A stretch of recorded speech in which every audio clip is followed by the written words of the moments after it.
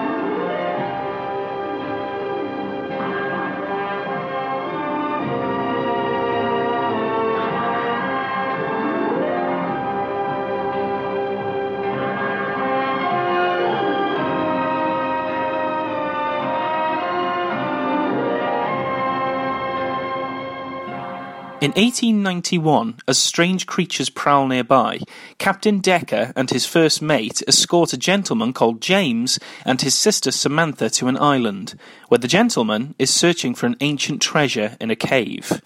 The captain escorts them to the cave entrance, where James and Samantha enter, only to find decomposed bodies far in, bearing some gold, only for James to suddenly then lose track of Samantha.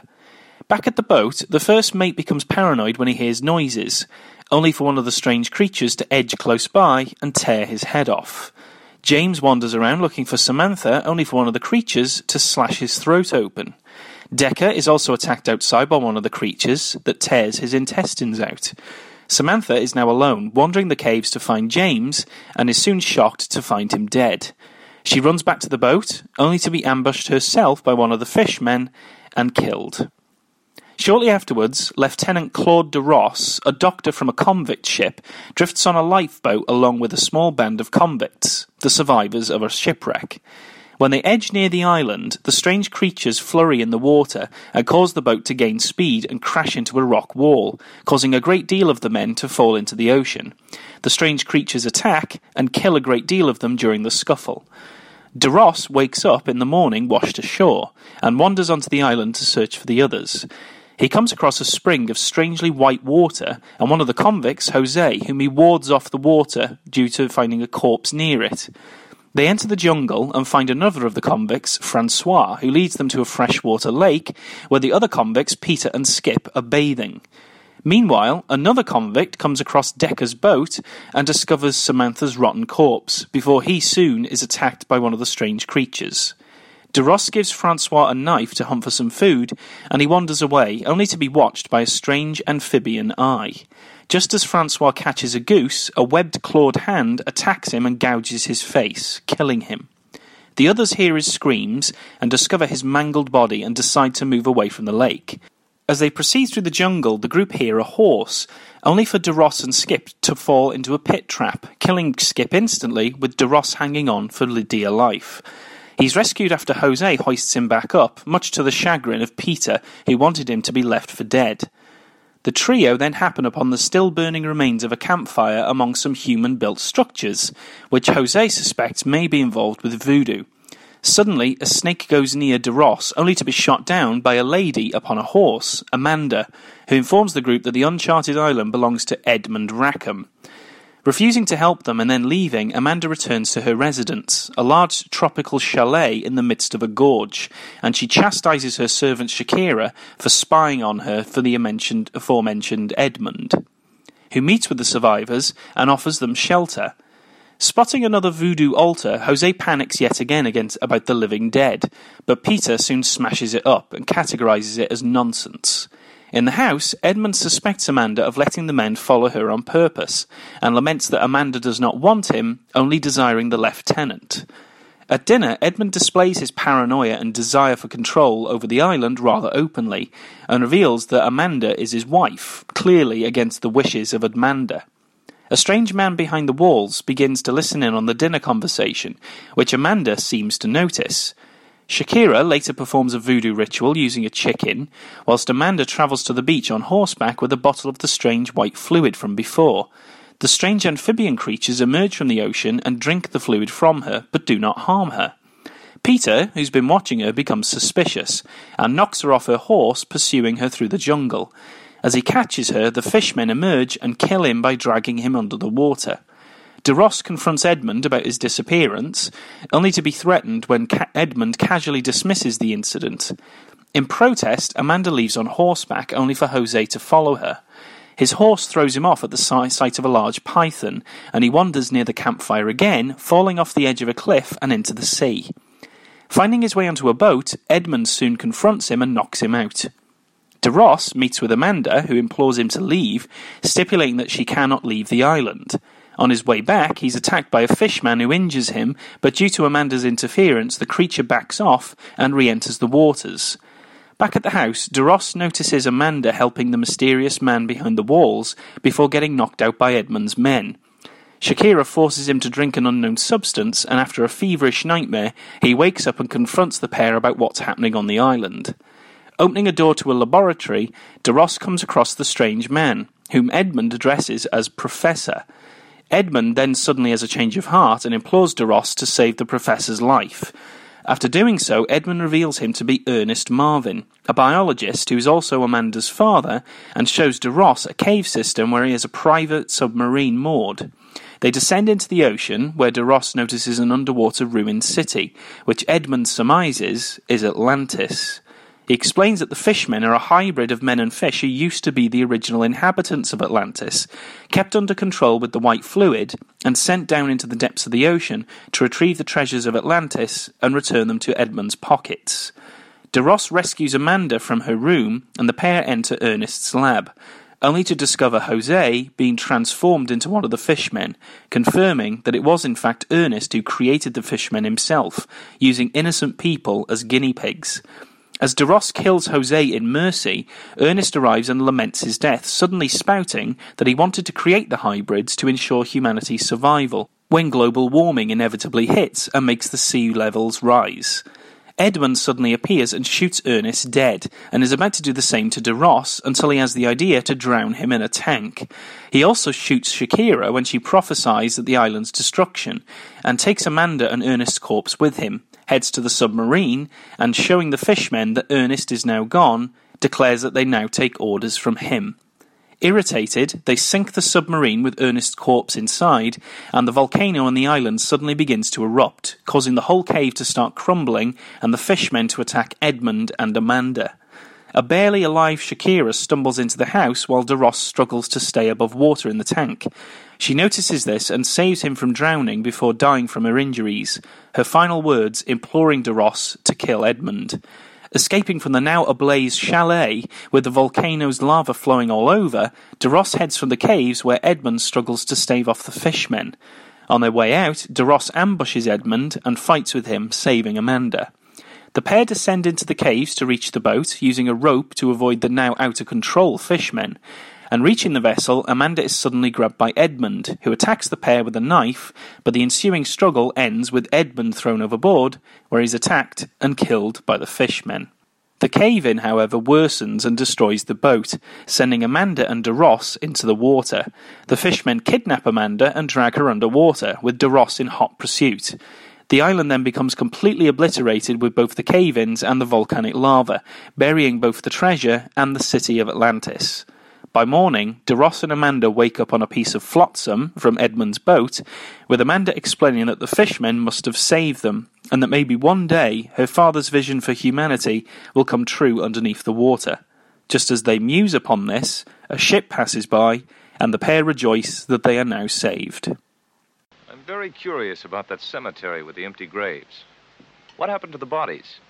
Quite simple. There was a volcanic eruption. The natives decided to abandon the island. They were afraid the volcano would destroy them. Before they left, they threw their dead into the sea. Just silly superstition. But I saw several recent signs of black magic ceremonies. So someone still takes those silly superstitions quite seriously. Shakira could perhaps tell you more about that. She comes from Haiti, the home of voodoo. But if I were you, Lieutenant, I wouldn't meddle in such matters. After all, curiosity killed the cat, you know.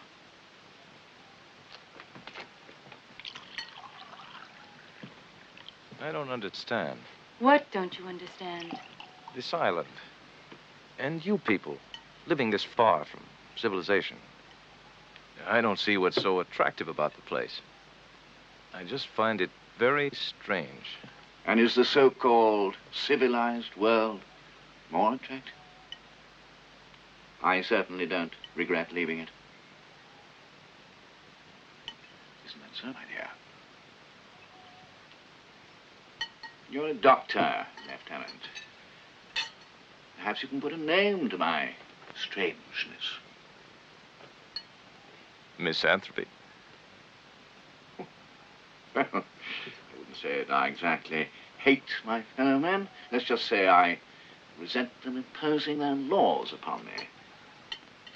Here in this island, I am absolute master.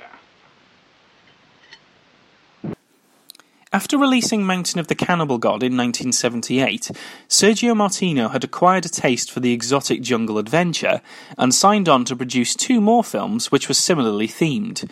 1979's Island of Mutations was the second film, and later the same year he completed the triad with The Great Alligator, which also starred Claudio Casanelli, Barbara Bach, and Richard Johnson.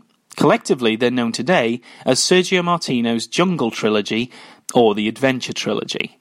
The inspiration for Island of Mutations, however, is the 1896 novel from H.G. Wells, The Island of Dr. Moreau, which follows a shipwrecked man called Prendick, who arrives on a mysterious island run by a man called Montgomery. Investigating Montgomery's importing of animals and discovering several mutant-human hybrids on the island, Prendick discovers that Dr. Moreau is creating the hybrids using immoral vivisection experiments. Having them obey a law that prevents animalistic behaviour, Moreau also inflicts bouts of pain on the creatures as punishment for breaking these laws, to discourage them from returning to their wild instincts. Martino's film is pretty much the same template. A shipwrecked lieutenant takes the protagonist's space, occupied by Prendick, and arrives on a mysterious island run by Edmund, who takes the place of Montgomery from the novel. Dr. Moreau is replaced by Ernest, though notably the creatures are obviously fishmen rather than a varied menagerie of animal-human hybrids. This change to the amphibious mutants also anticipates the inclusion of Amanda's character, who doesn't really have a parallel in Wells' novel. She is instead a vestige from 1954's Creature from the Black Lagoon, where the Gill-Man design is originally from. In that movie, the Gill-Man pursues the female explorer Kay and eventually kidnaps her, though notably does not harm her. This threatening but curious relationship is echoed in the Fishmen's protection and fascination with Amanda. Other elements of the book, like Moreau's law that he imposes on his creations, is reflected in the mysterious potion that Ernest creates to keep the fishmen under his control, and the book's island, becoming ablaze due to Prendick knocking over an oil lamp, is upgraded to a full-on volcanic eruption in Martino's film. As adaptations go, it's a rather fun ride really, chock full of B-movie elements that you'd expect from the 50s and 60s. We have a mysterious island, voodoo rituals, black magic, a mad doctor, a captive lady, treasure, etc., etc. It's made all the more enjoyable by the fact that the film is structured quite well, and it doesn't lag too much. Similarly, with Martino's previous film, Mountain of the Cannibal God, the pace is quite breezy, and it feels easy to watch because of this, especially when the film's locations are so lush and exotic. The moment where Ernest is peering through a hole in the wall and staring at his daughter was very similar to Norman Bates in Alfred Hitchcock's Psycho, especially with the heavy breathing aspect. Other references to other films and novels also managed to creep their way in, such as the whole plot about Atlantis and recovering treasure, which was noticeably absent from the island of Dr. Moreau. In quite a humorous nod, though, Jose panics when he sees the remains of voodoo magic and nearby empty graves, and assumes that living dead zombies now roam the island, making quite a clear reference to zombie flesh-eaters, which was released later the same year. I mean, perhaps word had got around the Italian studios that Fulci was working on such a project.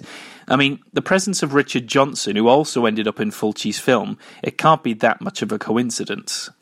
The film is also peppered with lots of Italian flourishes that genre enthusiasts will recognise and check off their checklists. For example, the rather cheesy and silly dubs. We do get some quite funny lines coming out of our characters' mouths, but rather than detract from the film's enjoyment, it positively adds to the B-grade fun value that the film offers.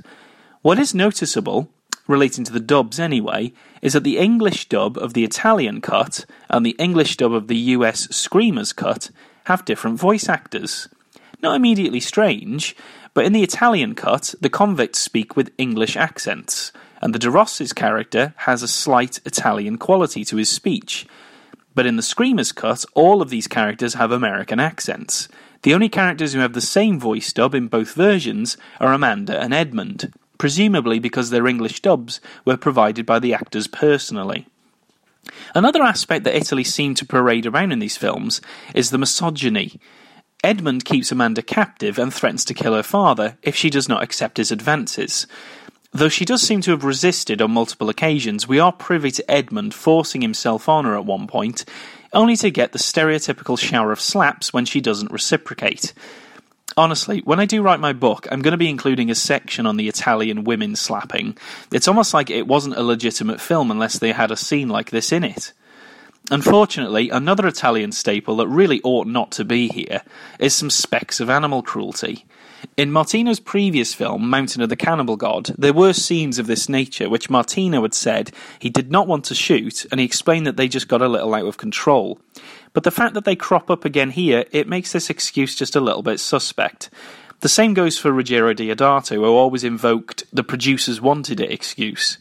Mercifully, there is much less of it in Island of Mutations, though it is hard to tell which examples are genuine or not. Amanda shoots a snake that is nearing De Ross. Well, with absolutely deadly accuracy, I have to say. I'm surprised that there wasn't more of this gunplay shown to us. We only see a blood spurt for a nanosecond. It's really hard to tell whether the money shot, so to speak, was actually on a real snake. The same goes for the scene of a scorpion being pulverised. It's clearly real before the violence, but afterwards it looks a bit like a plastic imitation, but again, one can't really tell. This is not the same, though, for the voodoo scene later, though, where there's a chicken who's killed. Undoubtedly, this scene is for real. There's also a scene early in the film where Francois grabs a goose, but thankfully nothing happens to that bird. It just flies off when Francois is killed by one of the fishmen. It is a bit disappointing, though, to see this sort of stuff here. While it's still inexcusable, you'd expect scenes like this in a cannibal movie, as it does seem to be part of the production at the time. But here, it's certainly not needed, and it does leave a little saltiness in the viewer. The characters in the film are also quite endearing. De Ross is our dashing hero in almost every aspect, and Casanelli is charismatic enough to take the reins of the protagonist rather well. Barbara Bach's Amanda sort of fulfills that damsel role, but her hawkeye aim and her insistence on providing the fishmen with their foamy brew does add enough uniqueness to her to be distinctive. Richard Johnson, who plays Edmund, though, kinda steals the show a little bit. He's a jealous, raving bastard who selfishly and nastily plays his house guests, all for garnering the gold at the city of Atlantis.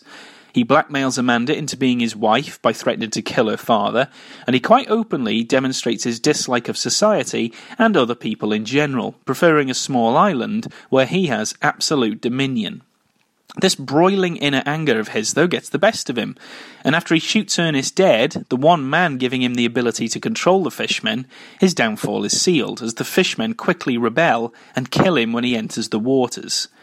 Notably, the film does shift this antagonistic role to Edmund, whereas if it were closely based on the novel, Ernest would in fact be the main antagonist. His relationship to the plot is de-emphasised in Martino's film, probably for the better really, as Johnson is capable enough to be a moustache-tweaking asshole without it descending into pure cheese. Well, maybe a little bit of cheese. The secondary antagonists, in the form of our mutated fishmen, are quite rigorously based on the same appearance as the Gill-Man from the aforementioned Creature from the Black Lagoon. Their design doesn't deviate that much from the earlier film, which isn't bad necessarily, but it does smack a little bit of being unoriginal. Thankfully, their appearance is not featured too much on screen until the film's final 20 minutes, so all we see up until that point is webbed claws and fish-like eyes. There are a few exceptions to this appearance in the US Screamers cut, but we'll get onto that later. They do kill people, of course, but not quite in the lurid graphic sense that gorehounds would be pursuing, and apart from some gunshot wounds and Jose being stabbed by De Ross, the film actually doesn't offer us too much in the way of bloodshed. Again, the Screamers cut is a little bit different, which we'll discuss in a bit. Oddly, for an Italian film, though, there's actually no profanity or swearing that I can remember, and there's no sexy time or nudity either. You might be wondering then, really, why would you watch it? But quite honestly, it's just a good adventure film with some minor horror elements. There's some clawings, there's action sequences involving cave-ins and a volcanic eruption, as well as some cheesy dialogue and an atmosphere of fun campiness. For those of you who are into pure horror or gore, this may leave you a little bit parched, but if you're a fan of Italian genre movies, this has enough familiar ingredients to really hit that sweet spot and leave you feeling satisfied. Claude de Ross, our intrepid hero, was played by Claudio Casanelli, whom we've encountered before on Nasty Pasty, on both Hands of Steel and What Have They Done to Your Daughters. He was, of course, also in the video nasty Mountain of the Cannibal God, and he'd return in The Great Alligator, the third part of Martino's Jungle trilogy. Joining him on the latter was Barbara Bach, who plays Amanda here. We've encountered her before as well when we covered Short Night of the Glass Dolls.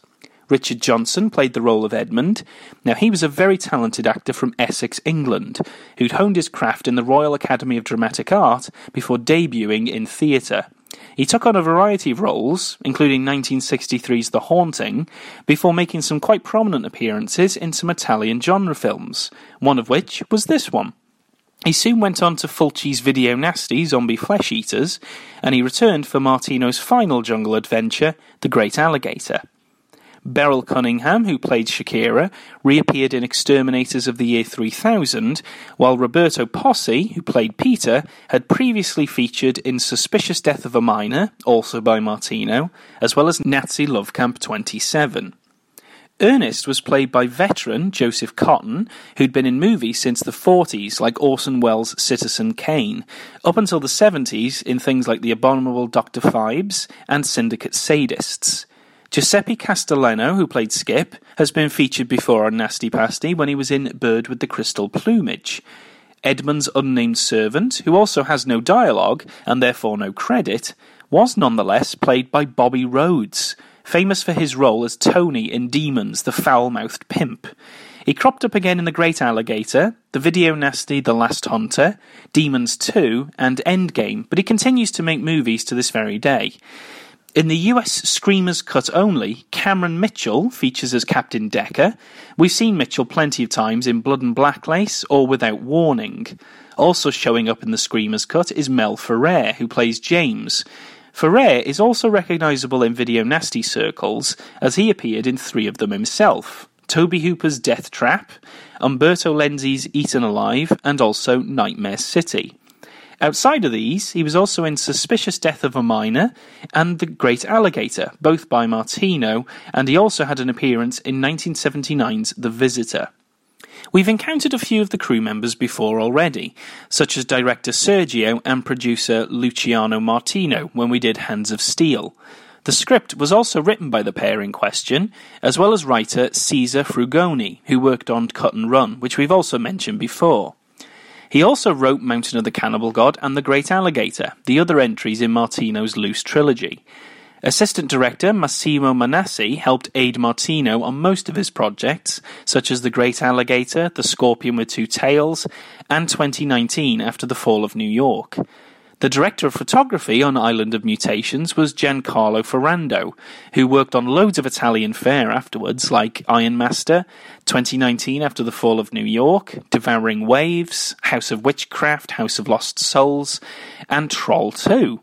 Composer Luciano Michelini had previously worked on Suspicious Death of a Minor, whilst editor Eugenio Alabisio we've seen before on Almost Human and The Cynic, the Rat and the Fist.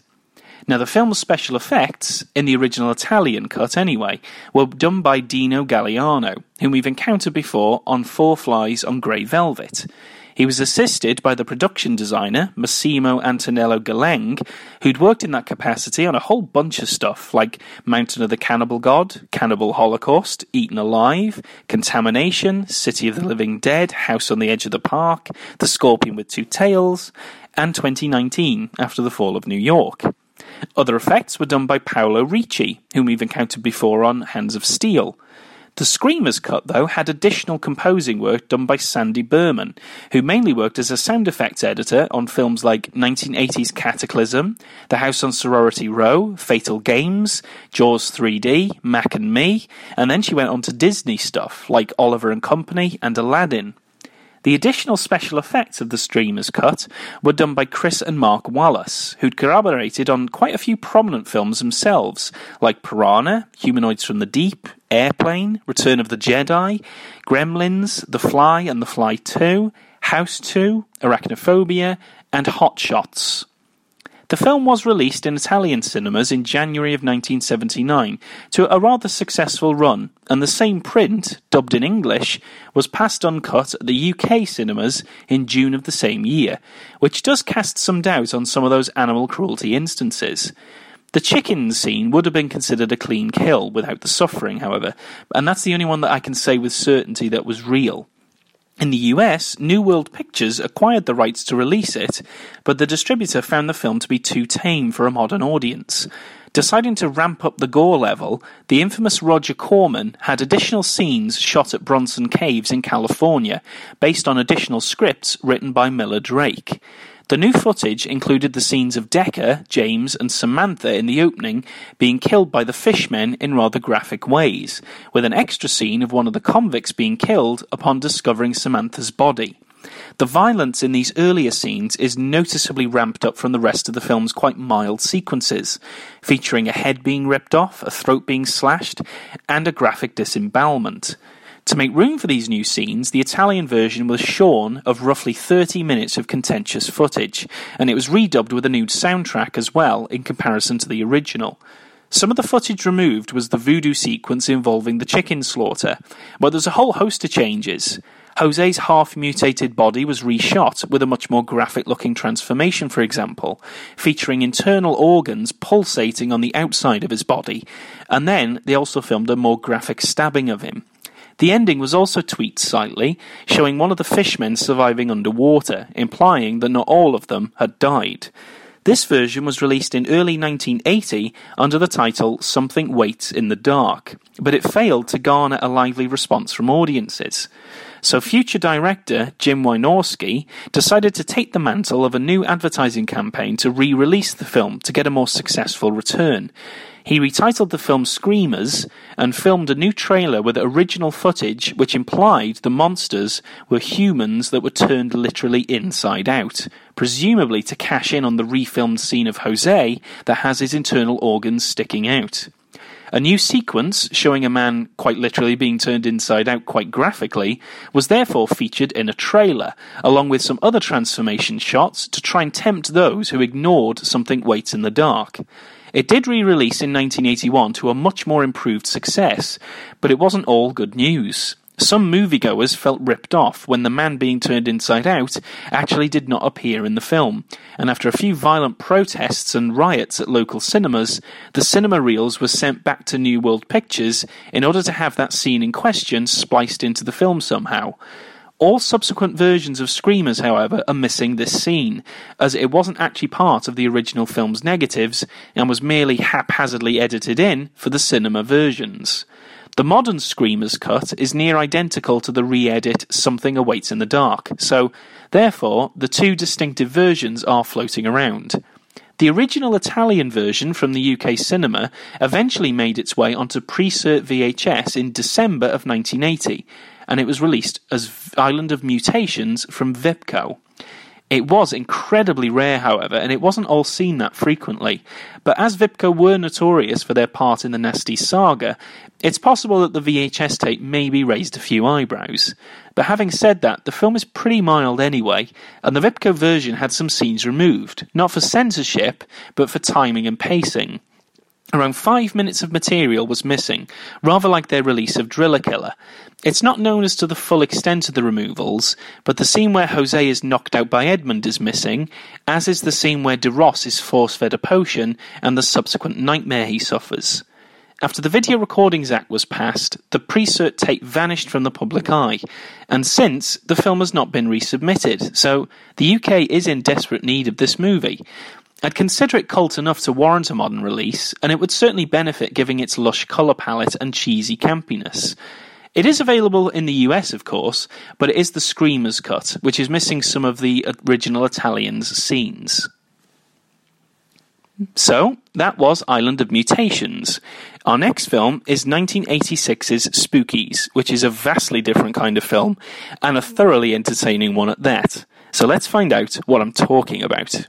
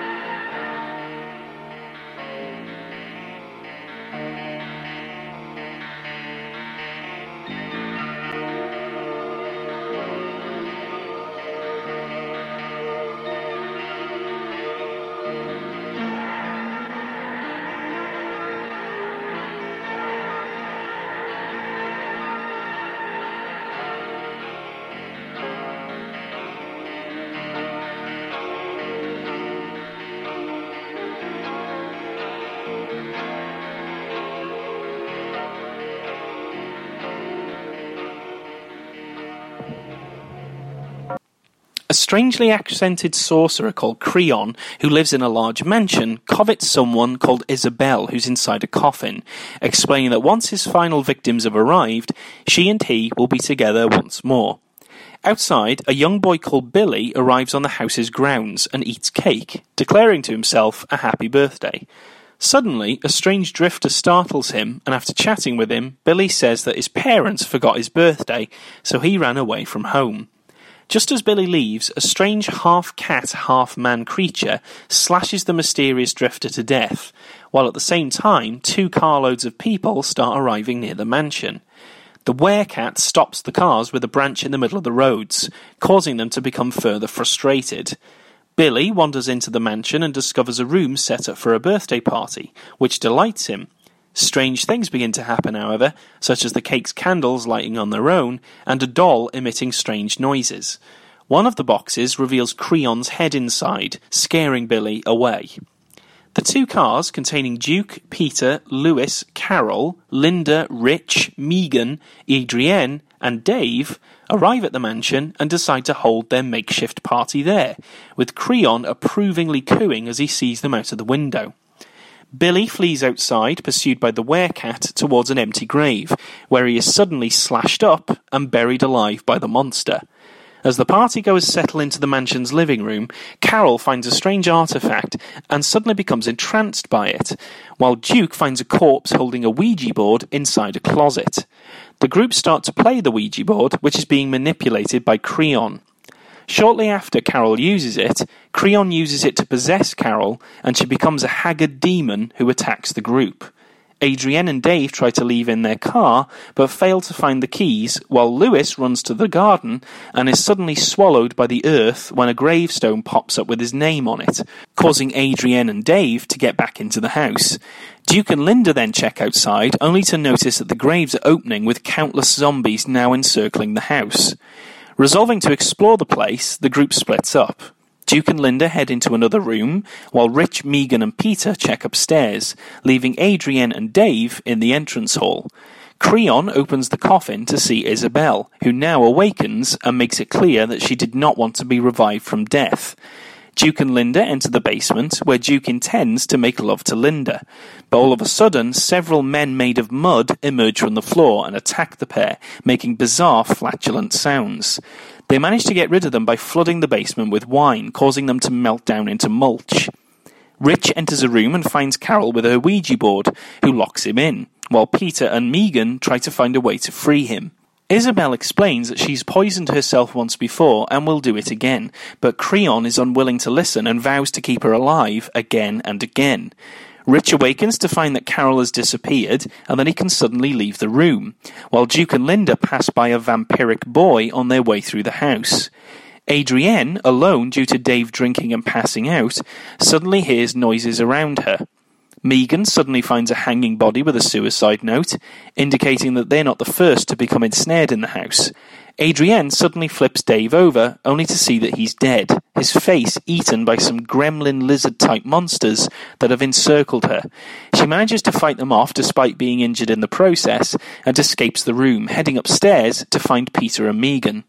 Creon shows the vampiric boy to Isabel, explaining that it is their son, causing her to run away. Adrienne sees Dave from afar and heads towards him, only for it to be an illusion, leading to a strange octopus creature with electrified tentacles that strangles her to death and causes her face to corrode rapidly. Isabel enters a cave system in the basement to try and escape, but she's prevented from doing so by a banshee-like creature. Duke and Linda eventually meet up with Peter and Megan, and Duke ends up causing a fight between him and Peter. Alone, Rich wanders into a derelict corridor covered in spiders' webs, only to encounter a strange Asian lady who offers to show him a way out. As Duke and Peter carry on fighting, a Grim Reaper statue comes alive and kills Duke and injures Linda as the group escape. The Asian lady reveals that she is in fact dead, and that Rich soon will be too, just as he's attacked by giant spiders and caught in a giant spider's web. The lady transforms into a large humanoid spider creature and kills him by suddenly draining out his innards. As Linda, Peter and Megan take refuge, the Grim Reaper pursues them and they are forced to use the ledges outside to escape him. Peter confronts the statue, however, and manages to toss it onto the ground, causing it to explode into flames. Returning to the previous room, Peter discovers a painting of Creon and some old manuscripts, and surmises that there may be more files in the living room where the Ouija board was, arming themselves to defend against Carol and the monsters. Entering the room, Carol suddenly destroys their weapons and explains that they, meaning her and Creon, only want their souls. The artifact of hers, along with her eyes and head, suddenly glows bright white, enveloping the trio in a magical spell which rapidly ages them. Linda succumbs quickly, as does Megan, while Peter tries to destroy Carol's Ouija board, only for magic within it to emerge and zap him in the eyes, killing him. In the basement, Isabel realises that she cannot escape by simply finding a way out, and she returns to Creon. She plays along with his ploy, only to stab him in the head with a screwdriver, seemingly killing him.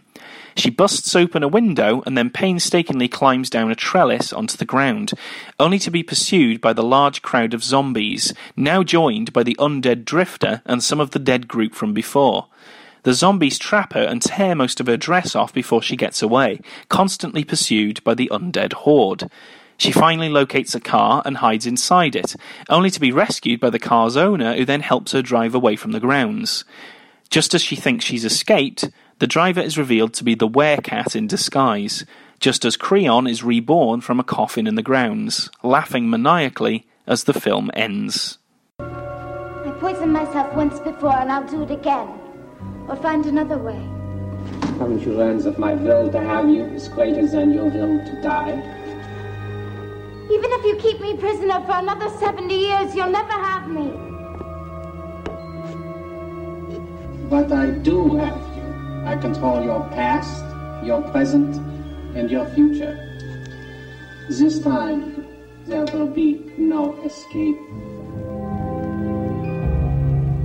Finders keepers, losers weepers. David, throw that crap away. Why? Because you say so? Because you don't drink, you asshole. And you'll only get sick. God knows who's touched it before you. I don't give a damn, honey. I don't. I really don't. And we're all probably gonna die tonight anyway, so why not dead drunk, huh? Why not? You're ridiculous. Spookies is one of those films that you're not quite sure why it was made, but you bless your lucky stars that it was. I mean, what can I say? It's immediately obvious that it's a bit of a cheap production. Its characters are not particularly standout, it's a bit of a mishmash of different things, and its writing is pretty much awful. But the film is redeemed wholly and absolutely by the sheer originality, ballsiness, and the breadth of the film's effects and monsters.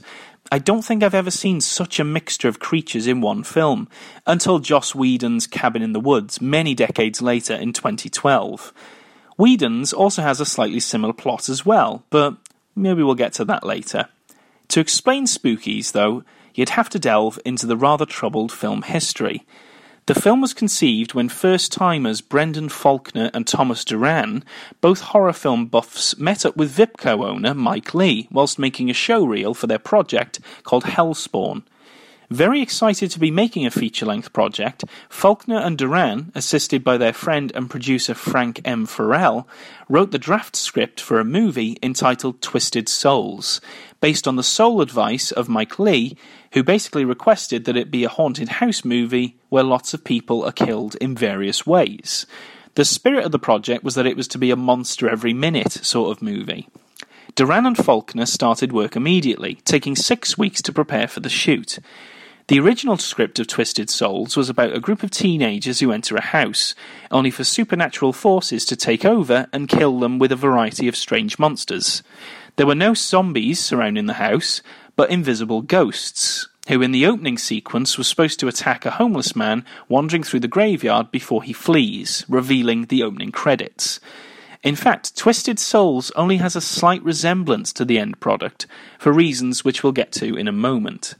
The shoot started in August of 1984 at the J Estate in Rye, New York, which was supposed to wrap at the end of September, but ended up finishing a week before Thanksgiving, which for those of us in the UK is towards the end of November.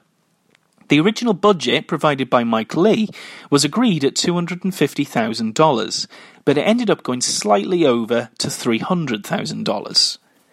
The shoot went relatively incident-free with only a few exceptions.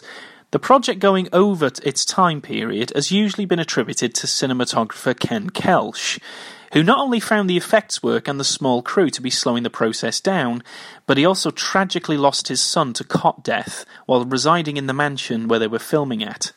Understandably, this affected his investment with the project, but ever the professional, Kelch continued, sort of inspired by Duran's and Faulkner's enthusiasm, which he would later liken to that of a young Sam Raimi or Wes Craven, who he worked with on The Last House on the Left. The Grim Reaper outfit had a set of lights inside to illuminate the eyes, but in between one of the takes, due to massive overheating, the outfit began smouldering, causing the crew to think that it was on fire. In reality, no ignition took place though, and the suit was used just fine afterwards.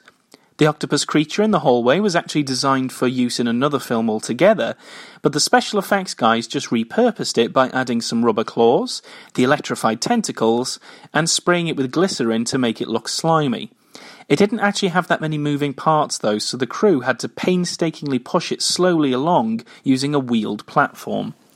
The infamous Mudmen were originally designed by Arnold Gargiulo, but his initial prototype was dismissed by Faulkner and Duran, who deemed it abominable, and he was subsequently dropped from the project. Instead, they went for more of a dry, soil-covered zombie-style effect, but they were very unhappy with the inclusion of the rather unique, humorous flatulence that the Mudmen seemed to have in the final edit. Initially, it was put in as a joke by the sound editor, but Mike Leigh instead found it hilarious and insisted that he wanted to keep it in. Finally, Twisted Souls had completed filming, with an initial assembly cut of the film running at 2.5 hours. Initial viewings by video companies were positive, so the editing began on Twisted Souls to refine the assembly cut to a more acceptable length. Interference from Mike Leigh, however, who had no knowledge of film language or editing processes, delayed the film's completion in post-production. This was only exacerbated when Leigh prematurely screened the assembly cut for a major studio, United Artists, who dismissed it because of its seemingly unfinished nature and slow pace. Leigh was not happy with this rejection at all, and he began to closely scrutinise what was included in the final edit, further muddying the relationship between Leigh, Faulkner and Duran.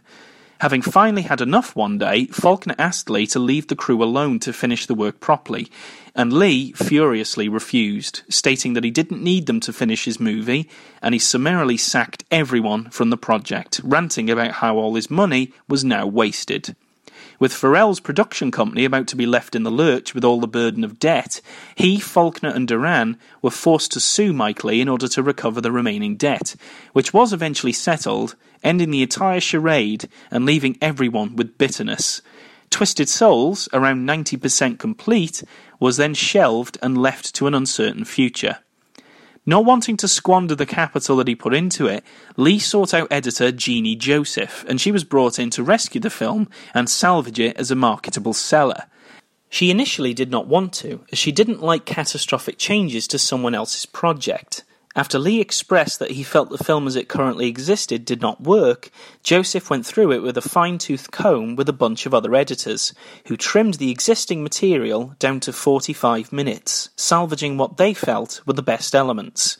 So new scenes, including the characters of Billy, Creon, Isabel, the Werecat, the Vampiric Boy, and the Zombies, were written and directed by Joseph to wrap around the remainder of Twisted Souls. As an editor herself, she shot the scenes with the existing material in mind, to seamlessly blend in certain aspects of the production and keep it as a cohesive whole, along with cinematographer Bob Chappell on hand to style the new sequences. The remaining 35 minutes of footage was then shot and re-edited as the film we now know today. Mike Leigh suggested the title Spookies based on the memorable nature of The Goonies and other similar horrors like Ghoulies, but Joseph was actually hesitant due to the term being a derogatory term for black people in America. It ended up being used anyway for the title, and Spookies debuted in the US cinemas in January of 1987, but it just grossed just under $18,000. Instead, though, it found a raving success on the home video market, where it made a whopping $2 to $3 million return. After seeing the edited version, now called Spookies, Faulkner, Farrell and Duran were ultimately disgusted at how much of their original material was scrapped. Farrell was also personally disappointed that the Mudmen were left with the flatulent sounds, whilst Faulkner considered it unnecessary to have chopped out so much when he considered Twisted Souls near complete, only requiring a minor editing job to finish it. Duran felt the worst of all. He refused to speak of the film ever again, even up until his death in 2016. The original cinematographer, Kelsch, already embittered over his personal trauma that he suffered through the production, was also similarly annoyed at the state of the new film, and he refused to speak to the new cinematographer, Bob Chappell, ever again, despite them being friends beforehand. Jeannie Joseph was satisfied and felt that she'd done the best job that she could have done with the resources that she had, whilst Mike Leigh collected the majority of the film's now lucrative profits. As you can see from this tale, the production was not only troubled, but it left a lot of people embittered and sore for many years, some of whom are still angry about the film today. So with the rather sour notes of the film's production aside, what do we actually have with Spookies? Despite the two sources of material being bundled together, you do have to commend Jeannie Joseph in actually editing around Twisted Souls and making it seem like a cohesive story.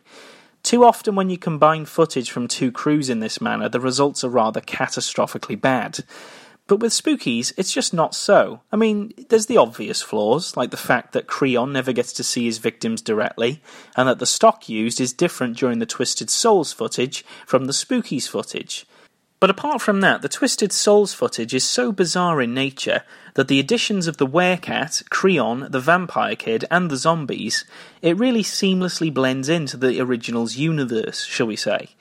Some of the flourishes that she added as well I actually find quite endearing, like the fact that whenever characters can't open doors, Joseph has made it appear that it's actually the Werecat keeping the door closed, acting almost like Creon's arbiter of death. The little incidental closet door that Linda and Duke pass and briefly touch now has new purpose when it's shown that the vampiric boy is inside lurking about. Obviously, in the Twisted Souls footage, this scene probably had nothing to do with the closet at all, but it's been repurposed appropriately. I'm not saying it's the best thing ever, but you do have to give them credit for at least competently adding to the original material without ruining it too much. It would, though, genuinely be amazing to uncover the original Twisted Souls footage, so that we could see what it looked like before Mike Leigh threw a paddy. But, unfortunately, it does seem now that the original reels are lost forever. With what we do have, though, occult horror buffs certainly can't complain. There's monsters aplenty in this film, all realised with a whole string of practical effects. While they're not the absolute best, they're certainly still effective with the panache and the sheer gutsiness of their exhibition. You can feel the passion with which these monsters are being realised, and that's one of the most commendable parts of Spookies. Granted, the special effects of the Spookies footage, compared to the Twisted Souls sections, is not as enthusiastic and rather cheap-looking, but you still have a rather controversial scene where a 13-year-old boy is hacked up before being buried alive. Kids dying like this just doesn't happen in horror a whole bunch, so this is one of the many memorable things about this film. Another, much to the original people's chagrin, is the farting muckmen. I mean, I can't even pull this one out of my own imagination, and certainly no other horror movie has flatulent soil monsters attacking people. Just incredibly creative and original, which is kind of what one wants from cult movies. The hallway creature that looks like an octopus and has electrified tentacles. Again, where on earth have you ever seen anything like it? A living Grim Reaper statue coming to life. Again, just massively creative and endearing to watch. That's not to say that the film isn't derivative, though, too. Carol's possession through the Ouija board screams Evil Dead, simply based on her appearance, whilst the lizard-like creatures are also slightly less original, as they're kind of riffs on ghoulies or gremlins. Creon's design is basically Count Dracula without fangs. I mean, he also respawns from a coffin, so it's pretty obvious. Isabel has the connotations of the Bride of Frankenstein, considering that she was dead, and the Werecat creature has elements of Lurch from the Addams Family, doing all of Creon's bidding with a hunched appearance and a morbid fascination with holding doors closed. It's just a real mishmash of both traditional horror tropes clashing with bizarre but exciting monstrous combinations. And to sweeten the deal, there's also some bloody special effects too, like Linda getting slashed on the legs, Billy gets slashed up with claws, and Adrienne being constantly bitten by the small lizard creatures. There are some rather silly and daft ones though too, like Rich's innards being drained out, or Adrienne's face corroding, but quite honestly, you're just too entertained to care. This is a real hoot for anyone who loves silly, cheesy horror. The characters, though, are nothing really to write home about. They're painfully generic and demoted to second class, really, in favour of the wonderful special effects. One of the only exceptions which I'll mention is the outrageously angry, irritating piece of twattery that Duke is. He's just constantly in a mood for no reason, and he just acts stupidly, like suddenly attacking a door using a chair because he can't get it open. And he wears the most ridiculous leather outfit. He really is the most vile of idiots. I honestly couldn't wait for him to die. And it's the only thing about the film I didn't like. He just didn't die violently enough for my liking. Still, I'll take what I can get, because sometimes the person you dislike most in these movies doesn't die at all. Right, Elsa? Another mention has to be given, though, to Adrienne, the distinctly British lady who's with the rather hapless Dave. She does own pretty much all of her lines with her catty, heavily irritated British twang. In one of the best lines of the whole film, she says, "David, throw that crap away." "Why? Because you say so?" "Because you don't drink, you arsehole. You'll only be sick." I really laughed at that moment. The timing was pure genius. The cast, though, are relatively unknown, in both sets of footage, with just a few exceptions. Billy the Kid was played by Alec Nempser, who has since starred in a variety of shorts, as well as 2010's Valentine's Day and The Princess Diaries 2. Nick Gionta, who played the irritating Duke, went on to have a very small role in Street Trash, while Peter Yaisillo Jr., who played Rich, had some small character roles in Day of the Dead, Street Trash, Killer Dead, Law & Order Special Victims Unit, and Gotham. Interestingly about his character, though, I found Rich to be incredibly similar to Richie from the TV movie adaptation of Stephen King's It. Now, this was obviously released after Spookies, but the manner in which he conducts himself, the jokes, the stupid practical puppet goofs, and even the vocal quality, they all remind me of the adult Beep Beep Richie. That's about it, though, for the cast members.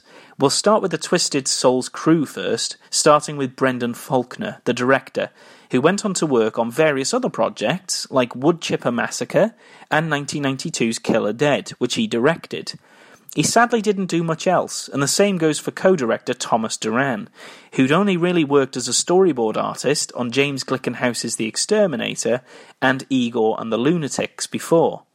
Producer and writer Frank M. Farrell, we've actually encountered him before on Street Trash. He was a producer on that film too, as well as appearing as one of the victims in that film. Other producer, Mike Lee, is rather infamous in Britain for founding the company Vipco, who were in oodles of trouble due to releasing several of the video nasties that caused the panic in the first place, including the infamous Driller Killer. Lee was therefore ruthlessly pursued and prosecuted by the authorities during the saga, but was notably one of the few prosecuted distributors of a video nasty to have survived the fallout of the panic, continuing in business until the company crumbled in 2007.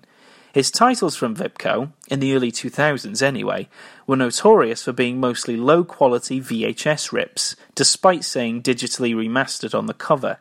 They were quite bare bones in terms of special features as well, and were paraded around for a very long time, but they're still ongoing after the unsold discs were acquired by Cornerstone Entertainment and repackaged under the new Beyond Terror label. On a related note to Driller Killer, the cinematographer of Abel Ferrara's film was Ken Kelch, who also worked on the Twisted Souls cut as well. Despite suffering the loss of his son on the set, Kelch continued to work in the industry and returned to Abel Ferrara on Bad Lieutenant, as well as Faulkner on Killer Dead. The special effects, as you can imagine, were done by so many people, so you'll have to bear with it a little. They include Jennifer Aspinall, who we've seen before in Street Trash, Arnold Gargiulo, who we've encountered on The Deadly Spawn, Gabriel Bartalos, who also portrayed one of the Mudmen. He worked on Fright Night Part 2, Brain Damage, Basket Case 2 and 3, most of the Leprechaun movies, Friday the 13th Part 6, From Beyond, Dolls, The Lamp, Gremlins 2, Darkman, and even The Guyver. Vincent J. Gostini also helped. He went on to Toxic Avenger Part 3, Child's Play 3, Super Mario Bros. The movie, Thinner, Virus, Dogma, and Requiem for a Dream, whilst Nick Santaramo was also involved, graduating onto Brain Damage, Basket Case 2, and Frankenhooker. Nancy Tong also devised some of the special effects, but she's since become a hairstylist on loads of films like The Cable Guy, Mr. Deeds, Pirates of the Caribbean, Series of Unfortunate Events, The 40-Year-Old Virgin, Click, Don't Mess with the Zohan, Grown Ups 2, Bad Neighbours 2, and most recently Sully, Miracle on the Hudson. John Dodds from Deadly Spawn and Night Beast also helped out with some of the creature effects and creation, and the same goes for Ken Brilliant, who has since gone on to things like Elves, The Lost World Jurassic Park, Face Off, and the X-Files movie. Again, there's more. Ken Walker also helped, and like Dodds, he was from the Deadly Spawn, and Al Magliochetti, who did the visual special effects, went on to do loads of visual effects in films such as Brain Damage, Prom Night 3, Basket Case 2, Frankenhooker, Terminator 2 Judgment Day, Basic Instinct, Robocop 3, Jason Goes to Hell the Final Friday, Waterworld, X-Men, and most recently, Sharknado 5 Global Swarming. From the new Spookies footage, director, writer and editor Jeannie Joseph went on to do Mindbenders and Heatstroke. She'd also worked on James Glickenhaus's The Exterminator as well. Other writer, Anne Burgund, her only other credit was as a producer on the 1994 film The Mask with Jim Carrey. Cinematographer Robert Chappelle also went on to the documentary The Thin Blue Line and Without Mercy, whilst the new special effects guy, Larry Ravine, worked before and after almost exclusively on pornography, which probably accounts for some of the cheaper effects used outside of the Twisted Souls footage. The film was released on video in late 1986, bypassing the cinemas altogether, with only a small release the next year in the US and a very limited run in Hong Kong. It wasn't successful at the box office at all, though, but it did become a success on home video in almost every territory, racking up millions. It skipped the Nasty Scare, being released so late, and ended up being released without cuts twice in the UK. Once in the late 80s by Palace Video, the ones responsible for releasing Evil Dead, and then in the early 2000s by Mike Lee of Vipco, where it made a killing. It's still available in the UK on those infamous Vipco DVDs, but a treat like this is just howling for a remastered release, possibly with a documentary about the troublesome production. I'd be really, really very interested in a release like that, so anyone? Arrow? 88 Films? You know, it's just waiting there.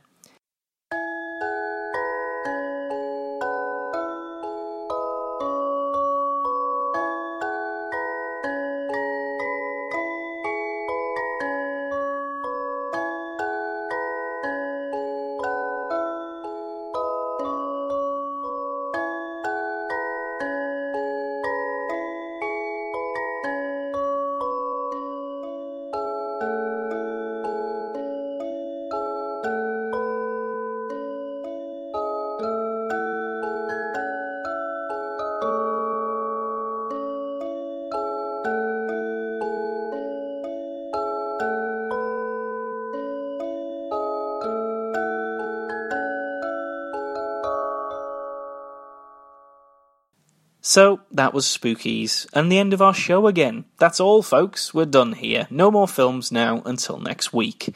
We're changing tactic again next week with another paradigm shift to a different genre altogether. Forget monsters, aliens, or demons. We're returning to the good old-fashioned slasher film next week, though one specifically themed around actors and the theatre. Obviously, we watch cult films every day, and we take an interest in the filmmaking process, but some of our horrors use that particular world as a basis for the plot in their films, such as Revenge of the Bogeyman, set on a Hollywood film set, or Dario Argento's Opera, set in an opera house.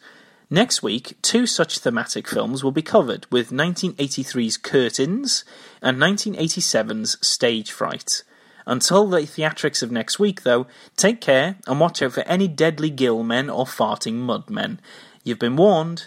Ciao for now, everybody. Ta-ta, and bye-bye.